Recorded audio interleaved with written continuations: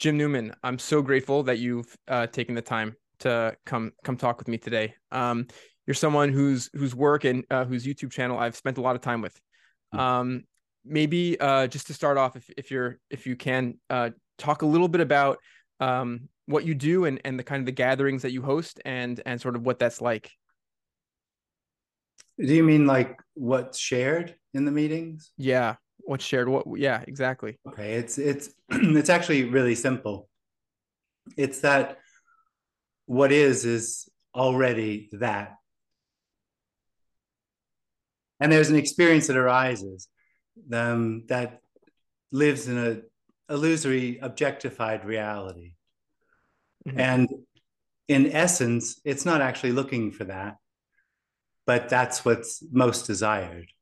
That I say that because you can't say what this is or what's truly longed for because it can't be known. And so this separate experience arises and seeks, and all it can do is seek objects. It can only seek in the separate reality that it knows. And that seeking and the experience of being separate are dissatisfying. And so it's, in a sense, you could say it's endless. So in the meetings, it's just pointed out that that's illusory. And in that sense, also hopeless because there isn't any separation. And that everything is already what's most desired. Everything is already that. It's such a unique message because you're not going to find that message in most places that you look. It's such a Well, in a way you do. You find it sort of everywhere. They Mhm. just have a little addendum to it and they tell you what to do about it. Mhm. And the way it's seen here is there isn't anyone to tell. There isn't anyone to tell, and there isn't anything that needs to be done.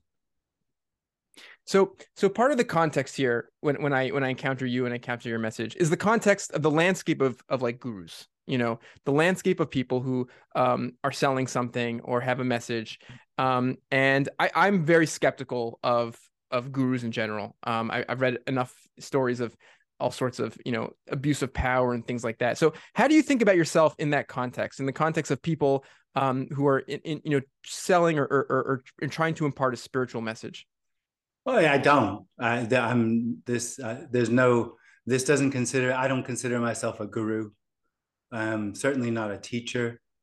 Teaching has to do with imparting knowledge. That would suggest that this knows something that doesn't. That's obviously not the case. Um, so I don't actually. Yeah. And that's consistent with my experience of your work as well. Um, but it's a hard thing to explain. Like it's hard to explain to someone, um, what I enjoy, let's say in one of these meetings. Um, Hmm. to give a potential and way of explaining it now, trying to describe that now. And I wonder how this lands with you. Um, in the best, most complimentary way, in the best way this could possibly be taken, it feels like encountering a great piece of performance art. Hmm. Um, and what I mean by this, art at its best, I think, has the ability to shake something in you, to shake people, Hmm. to reframe perspective. Hmm. But it's such a unique space that you create, and there's of course obviously like a back and forth, and there's a spontaneity and an unknown like sort of tension, chaos that sort of exists in that space. And yeah, I guess that's sort of maybe a way I would describe how I experience it, Hmm. as opposed to maybe like a spiritual teacher, who, like as you say, has something to teach or something to impart. Hmm. Yeah, well, I mean, all I'd have to say to that is that would art seems to have some sort of intention, Mhm. and that might be one of the things that people sense at a meeting or in this conversation that there isn't any intention because there isn't anything that needs to be imparted or is trying to be imparted.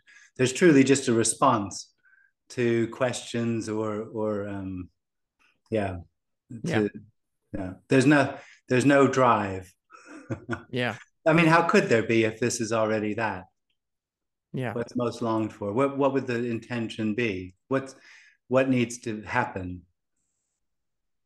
I'll just say this, like I imagine myself explaining to the listener now, like trying to help them understand what this is, like what, Well, why. you can't. Right. Yeah, you know that this it's already a failed thing. It's nothing to understand. Of course, the concepts, this is already everything, and that there's a separate experience that arises and can only find objects. And in the end, what's longed for is this, which is everything already. That you can explain or describe, but that's not what's being said. Understanding those concepts isn't actually what's being pointed to. But in the context of one of your gatherings, and if I'm sitting and I'm in the right state of mind, I think I'm there's potentially a receptiveness to Hmm. hear this message, where that Yeah. message might be something along the lines of like, this is everything, Hmm. or something like that. And everything in your experience is saying that this is it. There's nothing else but this. Well, but that's not what's being said.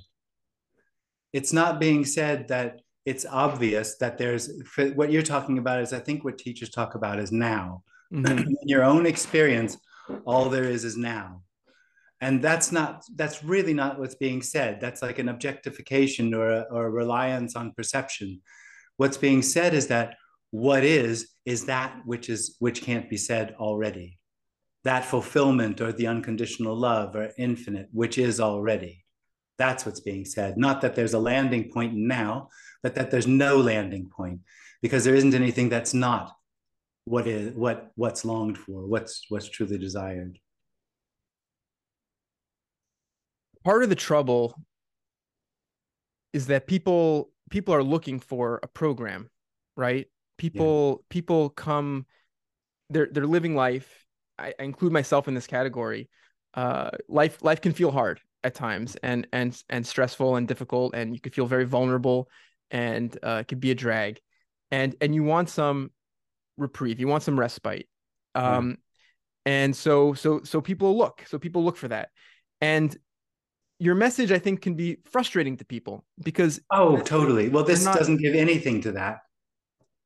Nothing. It has nothing for that experience whatsoever.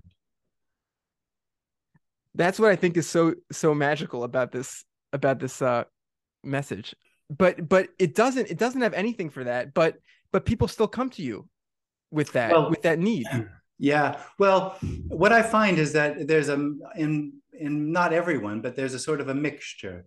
There's something that hears or really enjoys or revels in, um, not being preached to, not being taught, because there's something that already recognizes or knows that it has nothing to do with them. And in that body at the same time, there can be the frustration because it can be the sense that something needs to happen and they want a program to find out how to make that happen. So Hmm. I think that both of those can exist in the same body.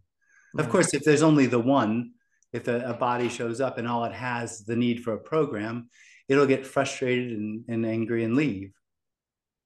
Yeah. And would you say that seeking is ultimately uh cause of the problem itself? The seeking, you're seeking a solution, but the seeking is ultimately the cause of what you're trying to solve. Well, it's separation. It's the experience that I'm separate from everything else, or that or that I live in objectified reality. That's the cause. Yeah. And would you say that so there's a juxtaposition that comes about, it seems, of a strong sense of self versus seeing through that illusion, the self being illusory, I think is something that you would say. Yeah. Um, and you would say there's no advantage to seeing Well, through there's that illusion. no. That Because also is, yeah, very paradoxical. well, not see well, in the beginning, what I said was that all there is that which is most desired. And nobody knows what that is. That's never known. But what's most desired is already everything, including the seeking, including the experience of separation, the objectification of everything. So there isn't anything to gain. It's already that way. There is something that might seem to be lost Hmm. when something hears this in a particular body, the individual might have the sense of losing something, of something being lost, which felt like it had, like meaning or purpose or beliefs. Those things can be lost, Hmm. but there's nothing to get. Yeah. This already being everything isn't waiting for someone to see through it. Isn't waiting for anything. It's already that. All of it is already that. It's funny. It's funny. It's tough. It's a tough message for people. I mean, I think at times there could be a receptiveness. There could be at times when that can resonate, and feel true in a way. Mm. But I'm holding space now for my imagination of audience members feeling Mm. very, very frustrated by this message, Yeah. you know? Yeah. Yeah. Well, I imagine if you're looking for something, it can be very frustrating. Mhm. Yeah. A way that I've approached your message, is that from within the story, let's say, so the story being the conventional understanding of our universe and time and all that. It seems obvious to me that human beings don't have free will. That seems just totally inevitable, because if you claim to have free will, you have to provide a mechanism by Mm. which material things can be manipulated by something outside of the laws of nature. It Right. just doesn't seem in any way sensible. And Mm. so once we say that, once we can agree that free will seems like an illusion, it seems Yeah. like a misperception, Mm. um, then it follows that other things can also be illusions and Mm. misperceptions. And it seems to me to follow that if there's no free will, then there's really no sense, there's no locus of decision making, there's no Right. locus of um, identity in that way. And it seems that the I also is probably an illusion as well. Yeah. Well, there's no decision maker, but the brain makes decisions. Like you Right. said, those would be, under the same rubric as natural laws, the brain. So the brain does what the brain does. It makes decisions, takes all the information available to it, and comes to a conclusion. Some of the information might be faulty, but that's all it can do. It can't do anything but that. But the decision maker is the illusion. I wondered from your perspective, if you ever miss being able to complain about things. Why couldn't complaining happen without a me or an I? I guess it could. Yeah. Well, actually, if we get down to it, what I'm suggesting is there isn't an I already. Like you're suggesting there already isn't already free will. So an I is the experience of that the world is objectified, that there's actually an internal or real subject to the objective reality. And what I'm suggesting is that's already not the case. There is Mhm. no separate external reality. It's all already that which can't be said. Right. So, in that way, there already isn't an I that's doing anything. Hmm. One of the funny things that happens in your meetings, you'll say something very um, similar to maybe this things you've been saying in this meeting, in our conversation now, that is, and someone will say, "Yes, I understand that," Yeah. and there's sort of like an absurdity there, Yeah. because there's a I feel like my interpretation of your words is not on the level of understanding. Hmm. Um, there's a question people wonder, again, this is now maybe a little philosophical, and we can steer clear of philosophy if you want, but people wonder about consciousness. Is consciousness real? And there's like theories about panpsychism, maybe consciousness is ubiquitous and everything is conscious. I have a book in front of me, if I could just sort of hold it up and show you. It's a book called Conscience Explained by Daniel C. Dennett. Yeah. And he has a line in this book where it's a fairly famous line in this world. He's like a considered a very important voice in this question of consciousness studies. Hmm. He says, in the context of like philosophical zombies, which are like creatures that look like us and act like us but are not conscious. He says, um, another way to address the possibility of zombies, and in some regards, I think it is more satisfying. Are zombies possible? They're not just possible, they're actual. We're all zombies. Nobody is conscious. Hmm. And then he goes on to elaborate on that a little more. There's a footnote here that says it would be an act of desperate intellectual dishonesty to quote this assertion out of context. Um, so I'm curious what you think about that. Is there a sense in which consciousness itself is part of the illusion? Yes. Oh, completely. As far as the individual is concerned, I mean, conscious is just a word, but the experience of being conscious is part of the illusion of being an individual or being separate from everything. It's a form of knowing what is. It's like being conscious of what is. That's a tough thing to hear for a lot of people, because that's just, for Yeah. most of us, myself included, that seems very foreign to, our experience. Daniel Dennett gets a lot of criticism for this perspective. He says, how Mm. can a respected philosopher of mind say that, consciousness is an illusion? Yeah. But it's interesting to see that relationship there. Yeah. What you're saying. Mm. Well, the individual can't imagine it not being. It has no idea what we're talking about, and it never will have. It has no idea what this as everything or this as what can't be said is. It has no idea. It can't possibly, because what we're talking about is something that can't be objectified, can't be known. Mm-hmm. So it has no relation. The individual lives in a separate reality where its only currency is consciousness. Its only currency is knowing or experiencing. That's how it relates to its entire reality, its entire worldview has to do with its perspective or its knowing. So Yeah. yeah, of course it'll be, but the whole message is actually very undermining of that whole experience. And this is, again, as you said, this is contrary to mainstream spiritual teaching, because in the spiritual traditions that I've read about as well, there's a Yeah, sense of cultivating this observer perspective, that's being right. falling into the state of observation and observing your thoughts, observing reality, and not Yeah, identifying with the thought, but identifying with this observer place. right, And right. I guess I wonder is, as you keep searching for the observer, and you try to observe the observer until you realize there's nowhere to stand, and That's right. there's nothing And left. then you have someone that knows there's nowhere to stand. Mm. Which is back where you started. Yeah. Well, the idea of a teaching is that there is separation and there's a bridge to wholeness or to um, what is as unspeakable. Mm-hmm. And that bridge is just part of the illusion. There isn't any separation, so there isn't any path to find what is already. Another personal point of reference here. I found this discussion, so to speak, this discussion of non-duality. I became interested in non-duality. And I became interested in non-duality from the perspective of antinatalism. So What?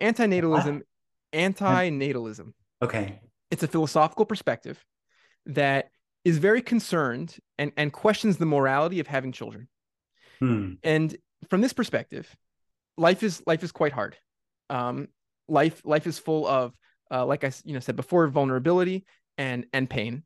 And insofar as we believe that it's good to minimize pain, and insofar as we believe it's want to protect human beings from potential suffering, it's hard to justify bringing a child into this world. Um, and from one perspective, I find those arguments very compelling. And Hmm. it's hard to, from one perspective, it's hard to, um, I think, get around that, speaking personally. Hmm. But I think your message has a way of undermining some of that perspective. To start with, it undermines, I think, morality altogether. Yeah, completely. And so coming to your message from a perspective of grappling with questions of morality, grappling with the question of antinatalism, the ethics of bringing a child into this world, um, I found that a very interesting conversation. Hmm. Yeah. Well, all I'd have to say is it doesn't matter. The individual will always be seeking the right way to be, whether it's right or wrong to do this or that. It feels like being right brings it closer in some way to what it wants, the idea that it has of what its life is about, fulfilling meaning and purpose. And it will come up with a myriad of different paths and ideas of the right or the wrong way to be and try to live those. All Mm-hmm. in the end, what's longed for behind that is what is already. So it actually is quite irrelevant. And on the other hand, there isn't anyone doing any of that. It's just what happens that as long as there's an illusory experience of separation, they'll be seeking to be right, to get it right. But theory, the standard theory of life is so absurd. The standard theory of life that we're born into this world and we're Mm, so constricted in our options, and we're so, in what we can experience, and we're likely to have all sorts of horrible experiences and suffer tremendously and then just die randomly in a mm, vehicular misadventure. mm. and just sort of just be like, this is it. It's like, Mm. it's like intolerably bizarre, you Yeah. know?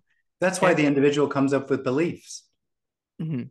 and hope, lives in hope of finding something else because it finds that intolerable. So it has meaning and purpose, beliefs and hope that sort of buffer it from the experience of being in that bleak reality that you described.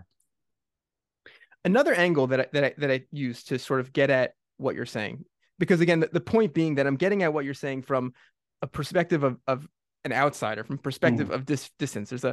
I'm trying to get at what you're saying from the perspective of someone who's struggling to get at what you're saying.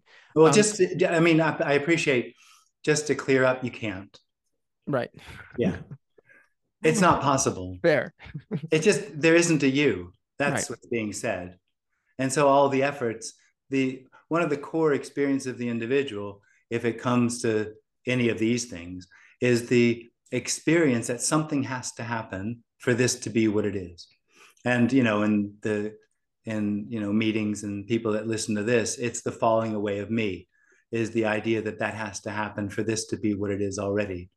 Hmm. And what's actually being said is there already isn't a separate reality. There is only that which is everything. Yeah. So I'm sorry, I It's interrupted, okay. No, it's good. I but there appreciate is it. there is no hope There's no of hope. finding what's being shared. And I I just wanted to say one other thing while we're at it. mhm. It's not my message. There isn't anybody that could possibly own what's being said. From the perspective from a background in physics, a question that comes up in the world's in the study of cosmology is, what does our universe contain? What's in our universe? And we assume our universe is very large and it contains a lot, and we might even live in a multiverse according to Yeah. modern scientific theories. And Yeah. so in this conception, it seems pretty inevitable that there exist these things called Boltzmann brains. Yeah. So this idea being that a human brain, in the story, we have these human brains that are simulating a consciousness. If the universe is sufficiently large and sufficiently chaotic, you would imagine that in that chaos, in that infinite soup, a brain could just assemble randomly in a Mm. in a soup of chaos and then Mm. dissolve itself a moment later. But Mm. you'd have a flicker, an instantaneous flicker of consciousness Mm. in somewhere flickering in and out of existence in the multiverse. And it seems we don't know that we're not that. We don't know we're not a Boltzmann brain, just Yeah. flickering instantaneously this moment that Yeah. we are currently experiencing. Yeah. Yeah. No, you really don't know anything. The eye really doesn't know anything. It has a series. The experience of knowing comes out of a contracted energy in the body, and Mm-hmm. out of that it extrapolates the knowing of everything around it. But all of that is just part of the illusion of separation. So for me, I feel like that for me is a kind of a hook where epistemologically I can say, if I don't know that I'm not a Boltzmann brain, Hmm.